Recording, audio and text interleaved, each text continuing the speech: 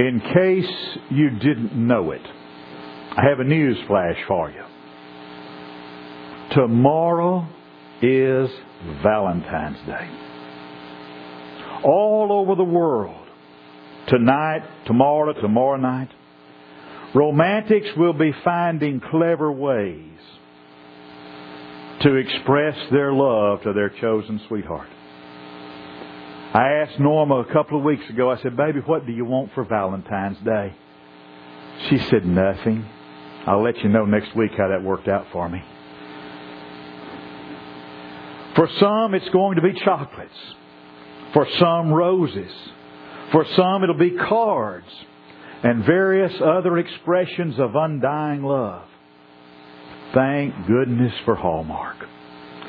They can write some of the most beautiful, most tender sentiments you ever read on their cards.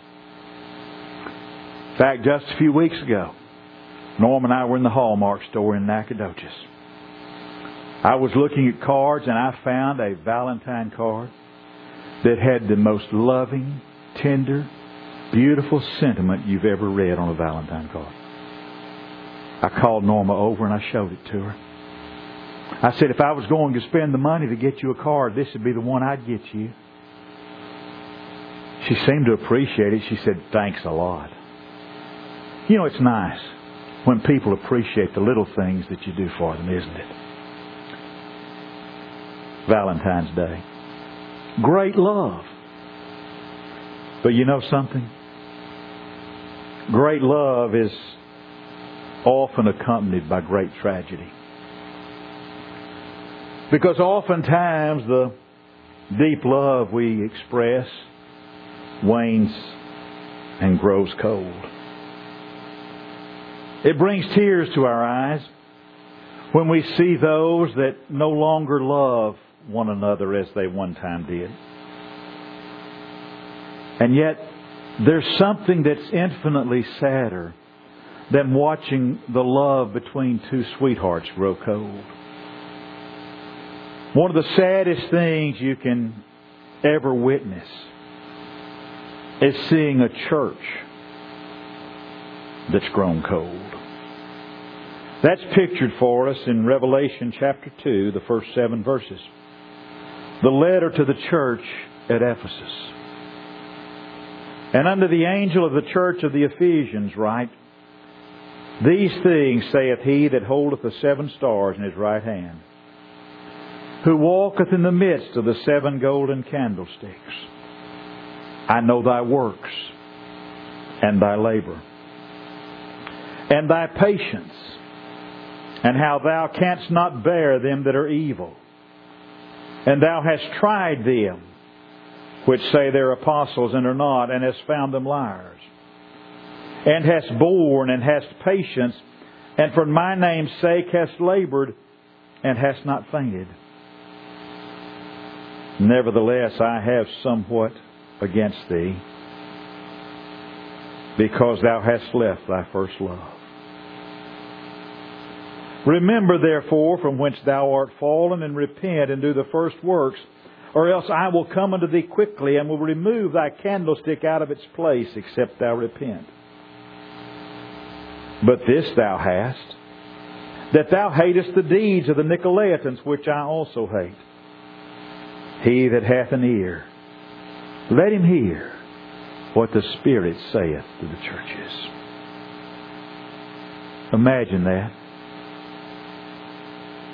A congregation with a vital commitment to Christ growing cold, stagnant, and indifferent. Perhaps it remains doctrinally orthodox, evangelically active, and socially responsible. But its orthodoxy is no longer maintained out of a deep love for the Lord. That's what had happened at Ephesus. That great church had allowed their flame to grow cold. And here in this letter, the Lord confronts them. At the time this letter was written, Ephesus was a great and thriving city. It was a cosmopolitan city, a city of rich and poor, cultured and ignorant, artisans and merchants. In Ephesus was the famous temple of Diana, one of the 7 wonders of the ancient world. Much of this wealth of Ephesus came from the manufacture and sale of images of this goddess Diana. In Ephesus of the first century, paganism was strong, seasoned, and respectable. It was into this idolatrous city of Ephesus the heralds of the gospel came to preach. Among those who came to preach at Ephesus was eloquent, gifted, but imperfectly taught Apollos. Timid Timothy also had preached there, and so had John, the beloved apostle. But the church at Ephesus owed the most to Paul, the most able preacher, the preacher with the hottest heart of any of them all. Paul had preached in Ephesus for 3 years. Under the leadership of Paul, the church had become an institution of power in the city. It had become a power in the surrounding country. It was the elders of the church at Ephesus Paul had called to him at Miletus in Acts chapter 20. And when he called those elders at Ephesus to him, he warned them to beware of wolves that would threaten the flock, to beware of false teachers. Now, since the time Paul warned them of that Luke records for us in the book of Acts, and this letter is written in Revelation chapter 2, nearly a quarter of a century of time has elapsed. And John, from his prison of exile on the island of Patmos, speaking by the inspiration of the risen Lord, pens this letter.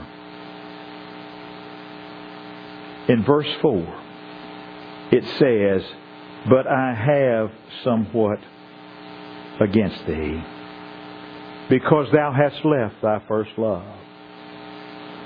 Phillips' translation puts it this way, "But I hold this against you, that you do not love as you did at first." My favorite translation of verse 4, this is going to shock you, comes from the pen of Dr. Moffat in his translation. Dr. Moffat translates it, "But I have this against you. You have given up loving one another as you did at first." John is speaking on behalf of Jesus. And John knows the good works of this church at Ephesus. He knows the difference that this church has made in the city. No doubt the church has changed a great many hearts in the people of Ephesus. The church there has made a great difference in the homes and relationships of Ephesus. It's a church that no doubt has been very instrumental in remaking broken and shattered lives. I can imagine that great Ephesian church has changed despair into hope and hate into love in a great many hearts. The church has so successfully brought the living Christ to the city that many of the people of Ephesus have thrown away their images of Diana and others, and they're refusing to buy the images.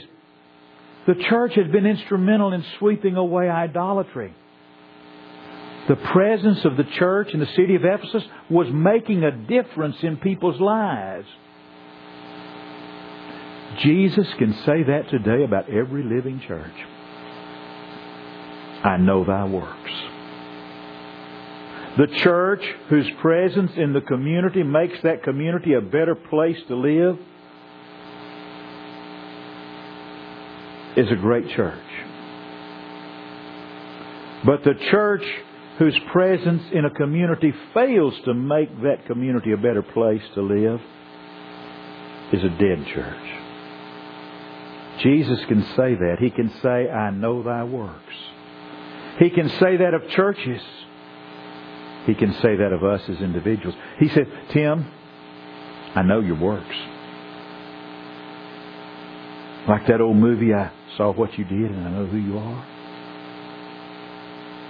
God sees what I do. God sees what you do. God knows our works. And He says that. Have you ever thought about that? Have we ever really pondered on what it means that God can say to us as individuals, I know your works? What is there of good in the church? What is there of good in the community? What is there of good in the lives of other people that could not or would not be there except for my presence or your presence? If there's nothing, if we cannot say that there's anything good in the church, the community, or the lives of others that we are responsible for, then something's sorely lacking in our living of the Christian life. Every living church, every living Christian is accomplishing something and making a difference in the lives of others. And not only that, every living church has to its credit some positive good. But it also accomplishes other things that are often seen by no one but God. A great living church accomplishes worthwhile tasks. It also makes a lot of evils impossible in a community. And sometimes that kind of achievement goes unnoticed. As Christians, you and I are called to be the seasoning power of the world.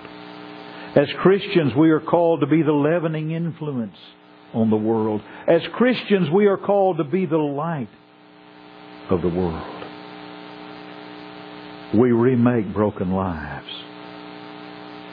But at the same time, with our influence, with being the light of the world and the salt of the earth, we can keep lives from being broken. John is speaking for the Lord, and John says to Ephesus, I know thy works. Look what else he says. I know thy labor. I know thy toil. I know the effort, the sacrifice, the struggles that have been necessary for you there in Ephesus. That great church did not dream its way to its achievements. Its great accomplishments were at the price of strenuous and sacrificial effort. Saints that were able to bless because they had been willing to bleed. Nothing great, nothing worthwhile has ever been accomplished without hard work. When there's an abundant harvest, it's because of someone's labor. The only place that we sometimes don't understand that is in the church. Sometimes we feel like the church ought to make great strides and great progress without personal effort. Can the Lord say that about me today, about us? That He knows our labor? That He knows our toil? That He knows our hard work? Or do we sometimes take membership in the body of Christ a bit too lightly? Do we look at it too much sometimes in our 21st century like we would look at membership in our lodge or a service club or something of that nature? Have we sanitized the cross and made palatable the story of the cross, so much so that we can't really see what the church cost the Lord. Paul talks about it as being the body that He purchased with His blood shed on the cross. Here's the question. Do we take Jesus Christ seriously? That would make a good sermon, wouldn't it? Maybe we did that last Sunday. Do we really take Jesus seriously in the 21st century? Is Jesus real to us? Is His death real to us? Do we really, deep down inside, down in our heart of hearts, do we really understand what Jesus did as He hung there and bled out on the cross on Calvary's Hill? Over the years,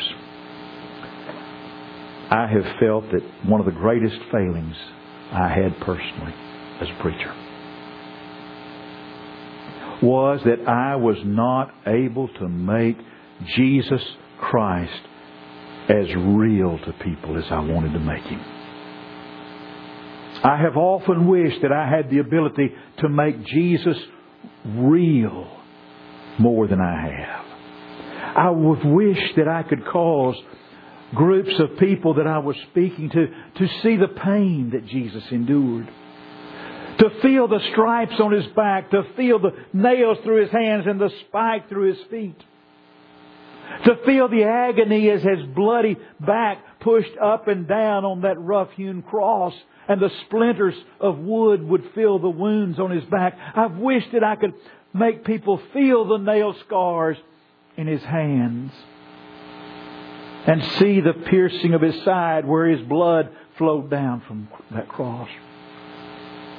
I've wished so many times I could really make Jesus real. And maybe, just maybe, if Jesus Christ was more real to us, He would actually know our labor. We're told about this church that He knows their zeal for the truth. He knows their sincere and intelligent orthodoxy. They've tried those who say they're apostles and found them to be false. This church at Ephesus has been instructed by some of the greatest teachers and preachers the first century church had. And if they found someone not preaching sound doctrine, they rejected his teaching. And that was wise on their part. They were commended because they rejected evil men. They were keeping the church pure. They wouldn't have fellowship with open and flagrant sinners. It was a great church, to be sure. I think if the Lord wrote a letter like that to the church at Center, I'd probably just bust my buttons with pride. It was a church that was accomplishing something. It was a church that was doing its best to be Christian in doctrine and in life. But there was something wrong. There was one thing wrong. Something terribly wrong. They've left their first love, the letter says. Weymouth translates it, you no longer love me as you did at first. But I still like Moffat. You have given up loving one another as you did at first.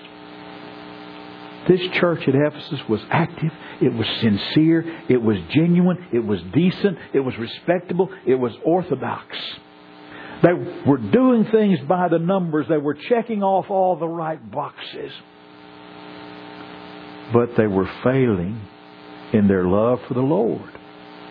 And in failing in their love for the Lord, guess what? They also were failing in their love for each other. It was a church whose love was growing cold. And that's one of the most tragic things you'll ever find. First love. That's the love of espousal. First love is the love honeymoon days.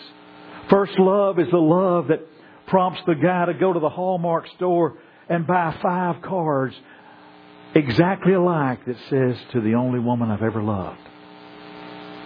That's first love. First love. It's the love of honeymoon days. But it's often tragic, isn't it? How soon that honeymoon is over for some couples. And the radiance and the romance fade into the dull and the drab and the commonplace. And the radiance and the romance become rent to pay and groceries to buy and electricity to keep on. Here's the thing. If a couple has been married as long as 20 years and they don't love each other more than they did in the honeymoon days, the chances are they love each other far less than they did then. And that's a great tragedy. But, you knew there was a but coming, didn't you? There's a tragedy far, far greater than that. If you do not love Jesus Christ more today than when you first met Jesus, then you're on your way to not loving Jesus at all. Did you catch that? If you don't love Jesus Christ more today than you loved Jesus Christ when you first met Him, then you're on your way to not loving Him at all. It's like the song in our book, the one I catch a lot of grief for leading so often on Wednesday nights. The longer I serve Him, the sweeter He grows. The more that I love Him, more love He bestows. Each day is like heaven, my heart overflows. The longer I serve Him, the sweeter He grows. I think it's 979, but I'm not going to sing it today. You see, here's the thing. In spite of everything that was good in this living, active church at Ephesus, there was this pathetic fact that the springtime of their love was changing to winter. The loss of love is a great tragedy of this Ephesian church. To be sure, it's a great tragedy of any church. A church without love is a church that's unattractive. The most attractive thing any church can have, and the most attractive thing that any individual can have, is love. A love for one another, a love for the lost souls of men, and a love for the Lord. The church at Ephesus had become cold. But there's hope for them. And it's because of that hope that this letter is written. They have to remember where they came from. They have to remember how much they loved the Lord at first and how much they loved each other at first. Write this down. It's on the final exam. To cease to love is always to fail. Jesus comes here in this letter to call to their mind the great yesterdays. The great yesterdays of their hearts when their hearts were warm. And so He says to them, He says, remember. He says, remember from whence thou art fallen. Remember what it was like when you loved at first. Remember. He's appealing to them by the memories of the best they've ever known. Remember, He says. Remember that great moment when you first met Jesus. Remember that thrill when you first put Him on in baptism and He cleansed you and washed your sins away. Remember the thrill you used to get to sing Blessed Assurance, Jesus is mine. We sing that song a lot, don't we? Have you ever taken that song, looked at the words, and thought about it, how personal it is? To sing Blessed Assurance, Jesus is mine. He's not Leon's, He's not Jean's, He's mine. And that's blessed assurance for me. Jesus belongs to me. Remember that. And remember how excited you used to be to tell someone about Jesus Christ. And Jesus is saying to this church, remember all of those things. And repent. And love again. You see, that's the whole purpose of remembering sometimes, is to bring us to repentance. When that young Jewish boy was in the far country slopping the hogs, it was his memory of the Father's house that led him to come back home and say, Father, I've sinned. Here's the question before the house this morning. Do you love the Lord? If you've never become a Christian, do you love the Lord enough to turn your life over, to turn your life around, to change things and become a Christian? And if you've done that and you haven't lived God's kind of life, do you love Him enough to come back home and start over? Do you love Jesus Christ enough to let Him be Lord and Master of your life? The lesson is done. The decisions are yours. The invitation is that of the Lord as we stand.